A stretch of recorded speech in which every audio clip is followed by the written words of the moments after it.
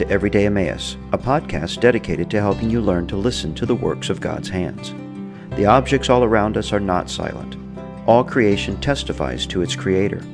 As we develop the habit of faithful observation, we will hear echoes in the world around us of the same testimony we find in the pages of Scripture. Each episode will explore one facet of God's amazing creation in an attempt to hear what it declares. Join me now as we ponder the works of His hands. An immutable image. We blossom and flourish as leaves on a tree, and wither and perish, but naught changes thee. This line from one of my favorite hymns, Immortal, Invisible, beautifully contrasts the nature of mankind with the attribute of God theologians refer to as immutability, or the quality of unchangeableness. All of God's attributes are infused with all the others, so it isn't really possible to rank them in a list. His omnipresence, omnipotence, and omniscience are all equally present in His goodness, patience, and love, just to name a few. But if one could be chosen, I think a fairly convincing argument could be made for the preeminence of His immutability. For how could there be perfection in any of the others if they could grow or lessen over time? But what I want to show in this post is that this most incommunicable of all His attributes is nonetheless on display in us, His little shifting image bearers. Like the line I quoted at the beginning of this post describes, changeability is a defining mark of humankind. Whatever we may be, it seems we won't be that for very long. Are we hearty and hale? Wait a few years and see what time will do.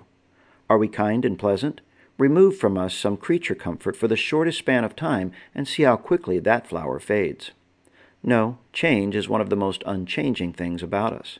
But there is one aspect of our nature even more unchanging, and one I'm convinced is meant to point us to our unchanging God: our sexes. One of the most ancient doctrines of the Church is the clear and biblical teaching of the Imago Dei, the likeness we bear to our Creator. I think we would understand this even if it weren't so clearly taught in Scripture. Intuitively, we recognize a difference in us from every other living thing. But even as we've defended the orthodoxy of this truth, we've struggled to pin down exactly where the likeness lies. We recognize that we have souls, unlike all the other creatures on the earth, in whose nostrils is the breath of life. But is this the extent of our likeness to our God? Being that we know our God is spirit, we may be tempted to look elsewhere than our bodies for signs of image-bearing. But this reality of the sexes is the very thing our God points to at the introduction of this truth. So God created man in His own image. In the image of God He created him. Male and female He created them. Genesis 1:27. Does it not strike you that the actuality of the sexes and its connection to the Imago Dei must be incredibly important, being that we find it in the very first chapter of the sacred text? Think of all the other attributes that could have been cited at this dawning moment. Why is this, of all our characteristics, most clearly tied to our reflection of the Lord there at the start? Could it be that the goodness and steadfastness of the sexes are meant to remind us of the goodness and steadfastness of our God? Every other attribute we may imitate is subject to the shifting sands of human nature, but not so the sexes. Our sex at birth is what it shall be at our death. For all our withering alterations, our maleness and femaleness is an immutable image of our unalterable God.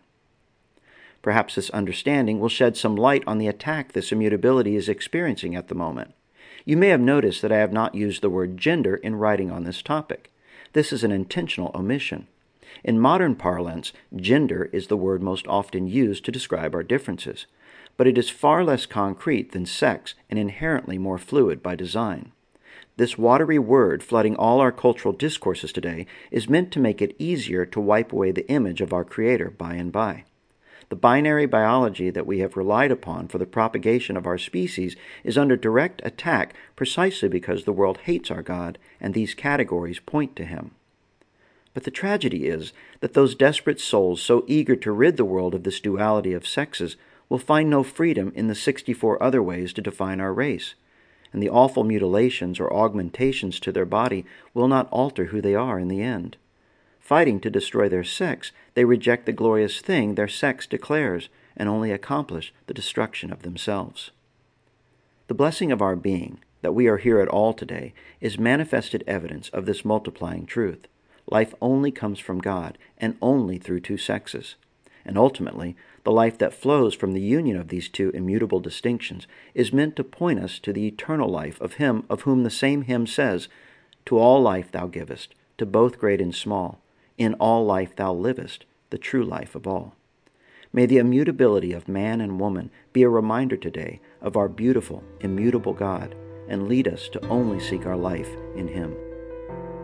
Thanks for listening. I hope you enjoyed this episode of Everyday Emmaus. Please feel free to share it with your friends and visit me at my blog, everydayemmaus.com, where you can find other similar articles. You can also find this podcast on Apple iTunes and Spotify. If you find it helpful, please subscribe and give it a review.